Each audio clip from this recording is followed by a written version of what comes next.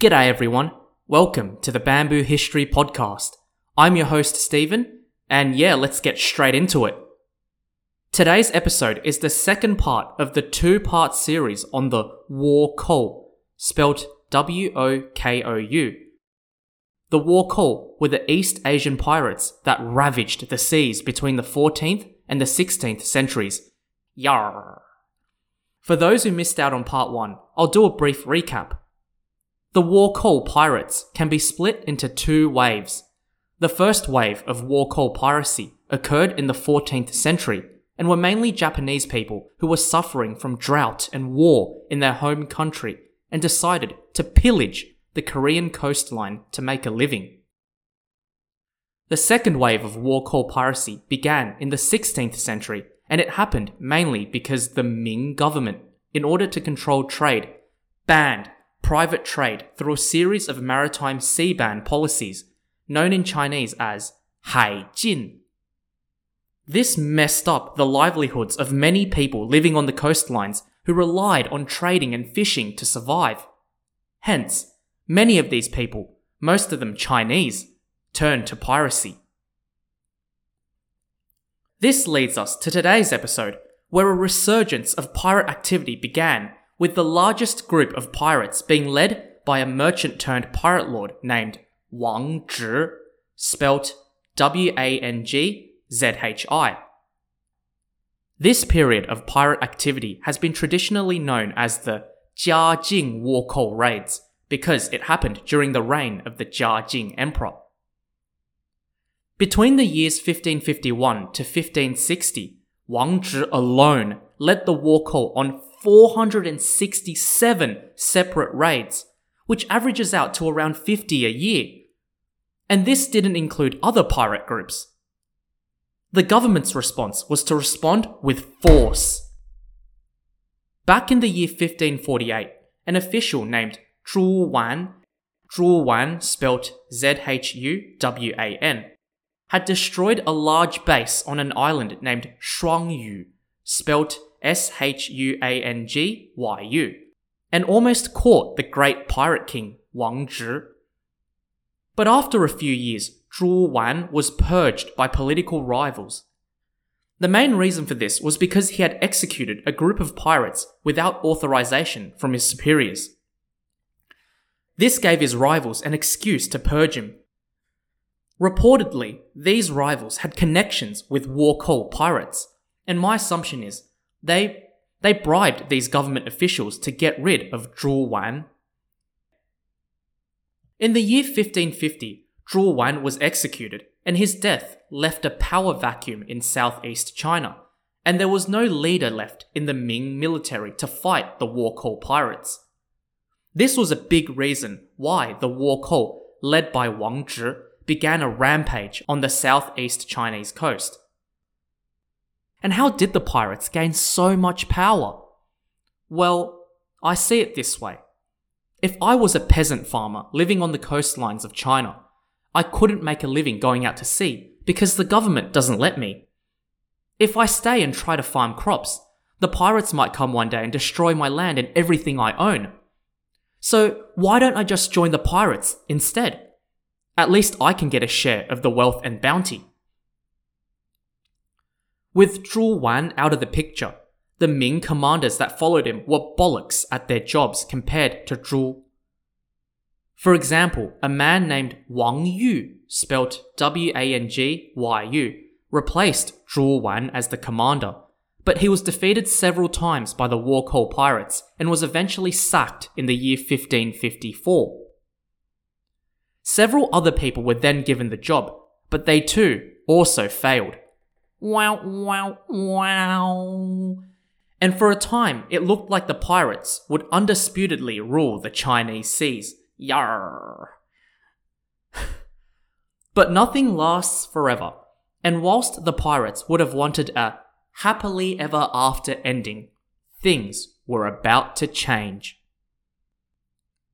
We will now introduce the two main characters that will turn the tide around the pirates. Subtle pun insert, in case you missed it. The first person is the less famous of the two, and in my opinion, one of the most underrated heroes in the fight against the pirates. The first person's name is Hu Zongxian. His name is spelt Huzongxian. Hu Zongxian was born in the year 1512 and was born into a family of scholars and officials, so it was no surprise he would grow up to become one himself. He originally started out as a county magistrate, and he proved himself to be very capable at his job. He impressed his superiors and worked his way up the ranks.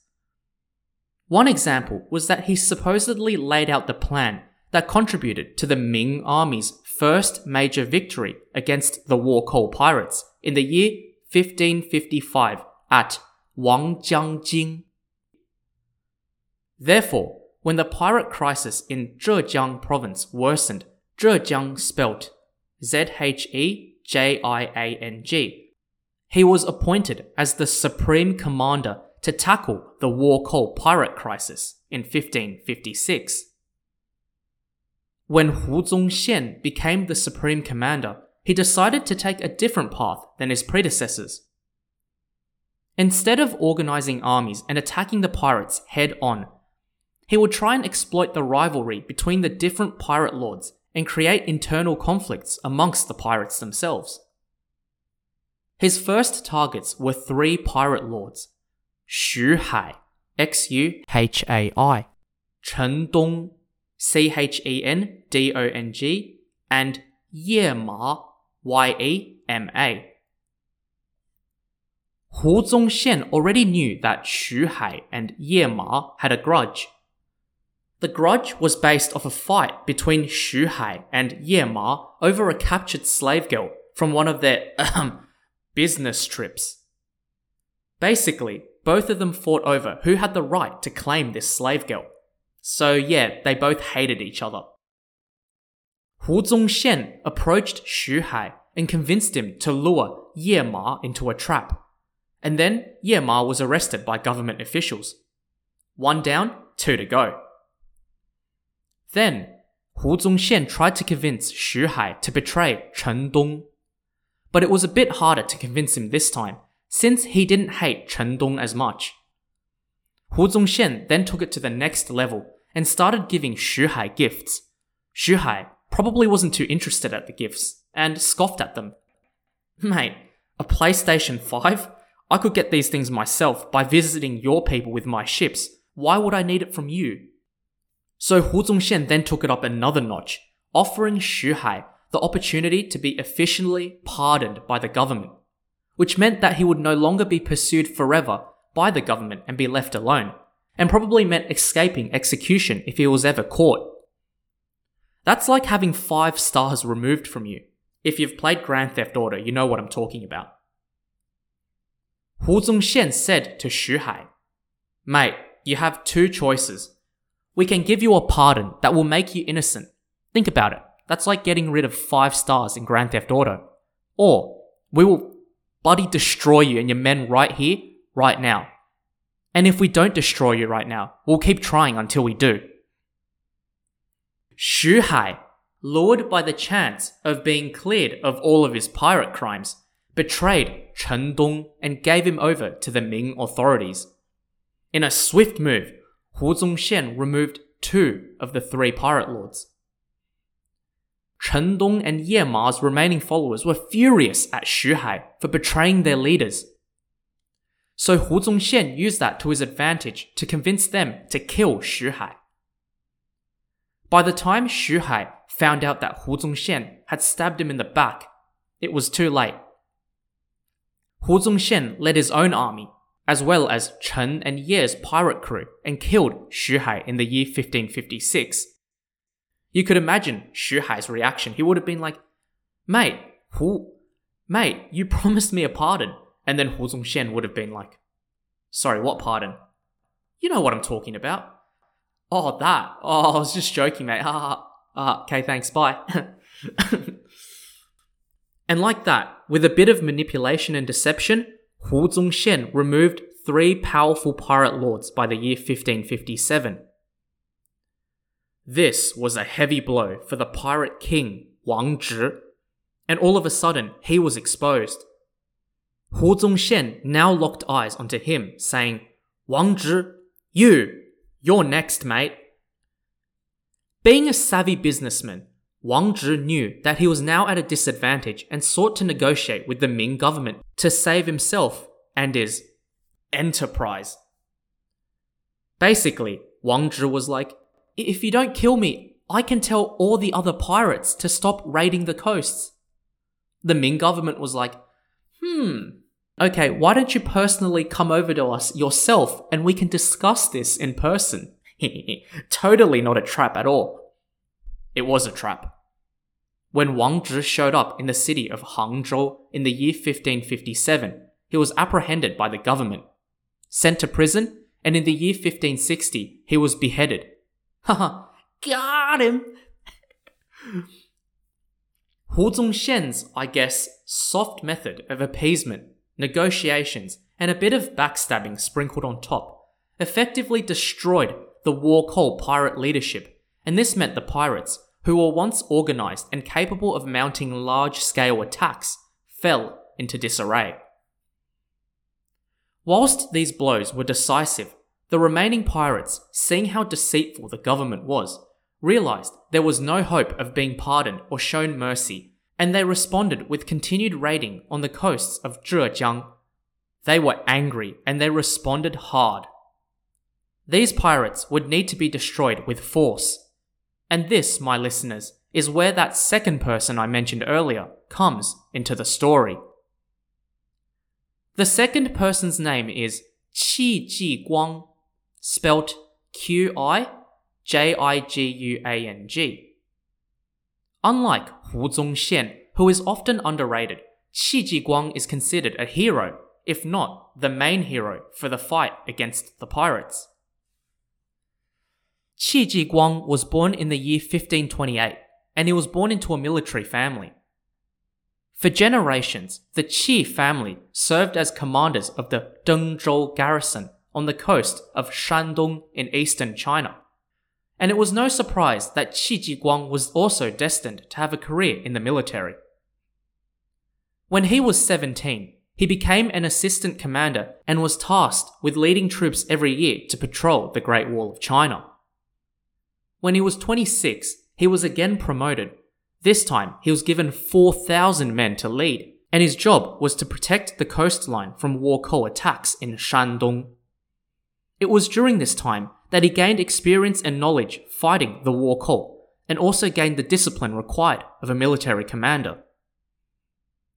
His talents were soon noticed, and in the year 1555, he was deployed to Zhejiang province, hundreds of kilometers of coastline south of the Shandong province where he was originally from.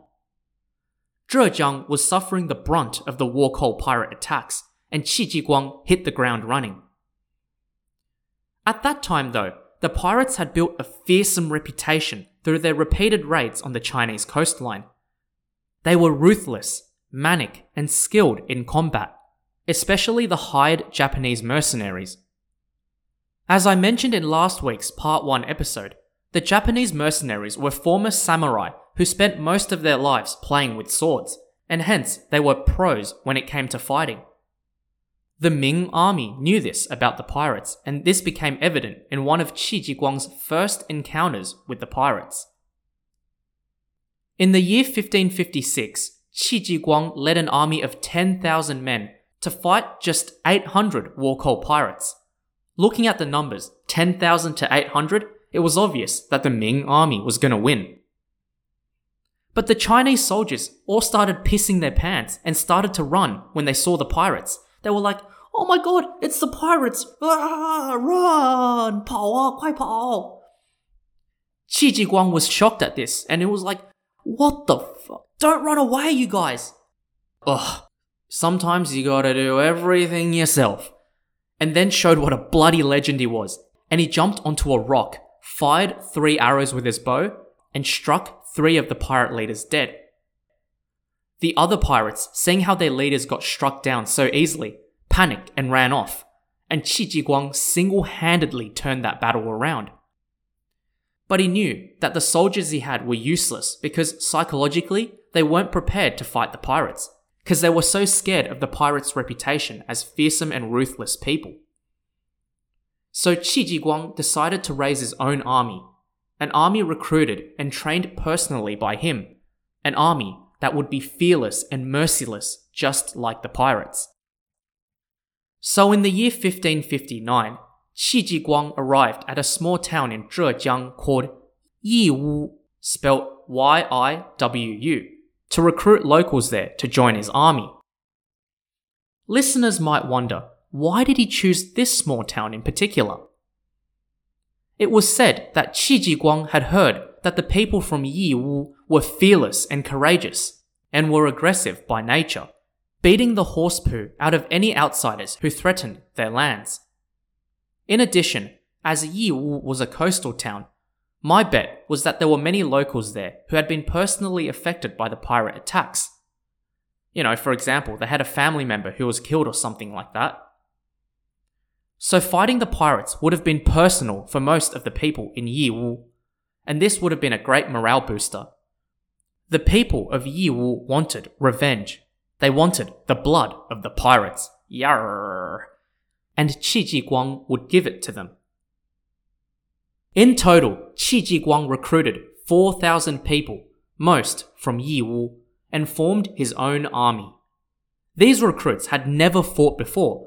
Some were labourers, others were farmers, and some perhaps had never even held a weapon before. But with a new army, Qi Jiguang had a clean slate to work off. He began training these rookies, and this is where boys became men. His training regime focused on 3 things: discipline, martial arts, and education. Training under Qi Jiguang wasn't like monkeys in a circus. He was really strict. I managed to grab hold of a peasant farmer who was training in General Qi's camp and was able to interview him. The farmer gave me a harrowing account. Man, Stephen, training is tough. Every morning we're forced to wake up super early, then the general starts organizing us into small groups and we practice battle formations? These battle formations, the general says, will be useful fighting the pirates, who he says are fierce but disorganized in battle. Before I joined, I didn't know anything, mate. I've only held shovels, hoes, and pickaxes, but now I know how to fight and hold weapons. Yeah, it's been tough, but I reckon we're a tough army unit now. Qi Jiguang led his army, his boys, and began defeating the Wokou beginning the year 1560, and won key battles in cities such as Taizhou, Taizhou. Qi Jiguang's personally trained army is known in Chinese as Qi Jia Jun, meaning literally Qi's family army. His personally trained army was strong because they were skilled in battle formations. The most famous of these battle formations was a formation called the Yuan Yang Zhen, or known in English as the Mandarin Duck Formation. The Mandarin Duck Formation's secret was that a duck, whack whack whack whack, threw mandarin oranges at the pirates, scaring them away.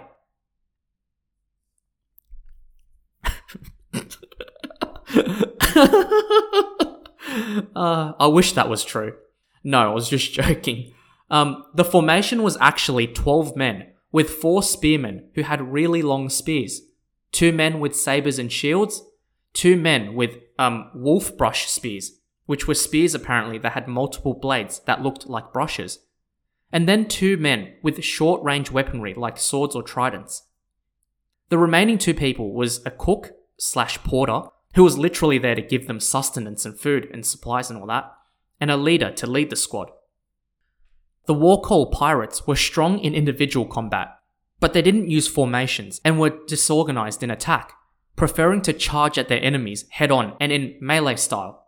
So when they met this Mandarin Duck Formation, they got absolutely destroyed. The spearmen's long spears would be able to take some of the pirates out, but if any pirates got closer past those spears, the men with the shields moved forward to protect the spearmen, whilst the wolf brush soldiers would entangle the pirates with those wolf brush spears. This gave the time for the others to finish off the pirates. The sword and trident men would then act as cover for the rest of the soldiers. Then finally, the cook/porter would throw rice and mandarins at the pirates, with the mandarins being the ultimate weapon.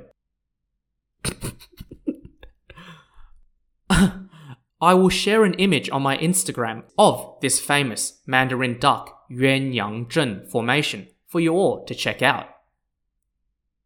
After defeating the Wokou at Zhejiang, Qi Jiguang headed south to the Fujian province, Fujian, in the year 1562, where he continued to defeat the Wokou, destroying 3 major pirate bases in Fujian within months of arriving. The final major battle came in the year 1563 for Qi Jiguang, where he led 6,000 men and defeated a Wokou force that was around 20,000 at a place called Xianyou, spelled Xianyou. This was the last major battle between the Ming army and the Wokou, who by now were fading fast due to their continued defeats against Qi Jiguang and the Ming army. In the year 1567, the Jiajing emperor died, and his son, the Longqing emperor, Longqing spelled Longqing, ascended the throne. The Longqing emperor reversed his father's policy and lifted the Haijin maritime sea ban policy, allowing private trade to be conducted legally with foreigners and foreign countries. By letting people trade and make a living on the seas, this meant there were ways to make an honest living, rather than spend a life on ships and going into a life of crime to earn a living. Hence, the Longqing emperor's reforms brought the second major wave of Wokou piracy to an end. A takeaway, and hopefully a lesson to all you keen historians on the study of history, is how Hu Zongxian and Qi Jiguang have been portrayed in Chinese history. Hu Zongxian has largely been forgotten, whereas Qi Jiguang is revered and celebrated widely in China.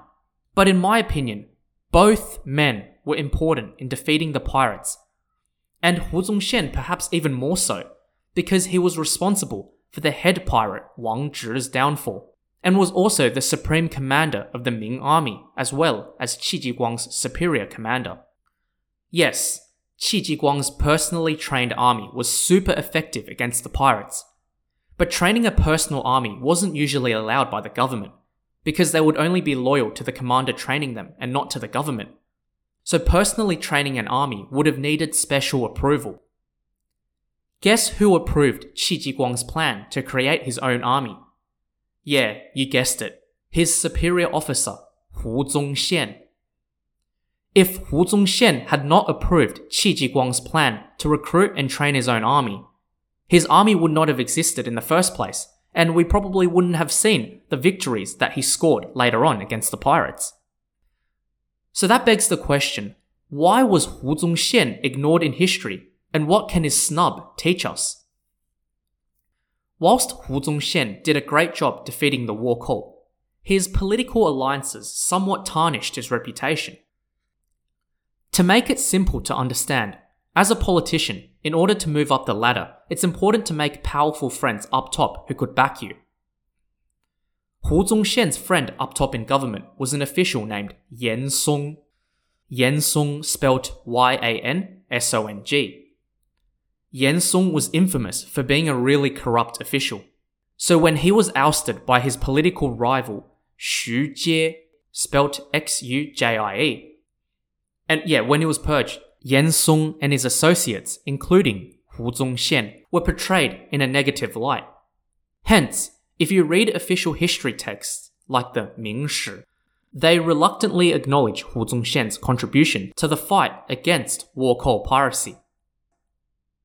Qi Jiguang, on the other hand, was good friends with Xu Jie, and later on another official named Zhang Juzhen, and hence was able to preserve his reputation. I really like the saying, history is written by the winners. And it's definitely the case here. My conclusion then is that whenever we read history, we can't just look at it on face value and come to conclusions like, oh, just because this book says he's evil, then he's evil. We must question why. Why is this person evil? Why do writers portray them like that? By asking these questions and trying to find out the answer, we can seek to have a more informed and balanced opinion on certain historical characters and events. Before I go though, I wanted to tell you all what happened to Hu Zongxian and Qi Jiguang after the pirate crisis. Hu Zongxian, as mentioned above, was purged politically after the downfall of his friend Yan Song and reportedly committed suicide in prison in the year 1565. Qi Jiguang, meanwhile, was reassigned to the Great War of China, where he helped rebuild large sections of the Great Wall, including the section at Badaling, which is actually currently the most visited part of the Great Wall in China today. Unfortunately for him though, it was said that he lived his last years in poverty after he retired and died in the year 1588. Sad endings for such great heroes. It's really a shame.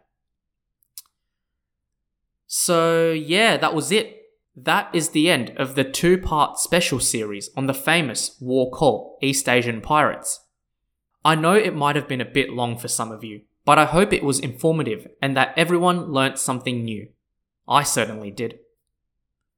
Before you all go, I encourage everyone to either reach out to me on Instagram or email, and to also make a review on my podcast so I can get some feedback to improve my podcast for later on.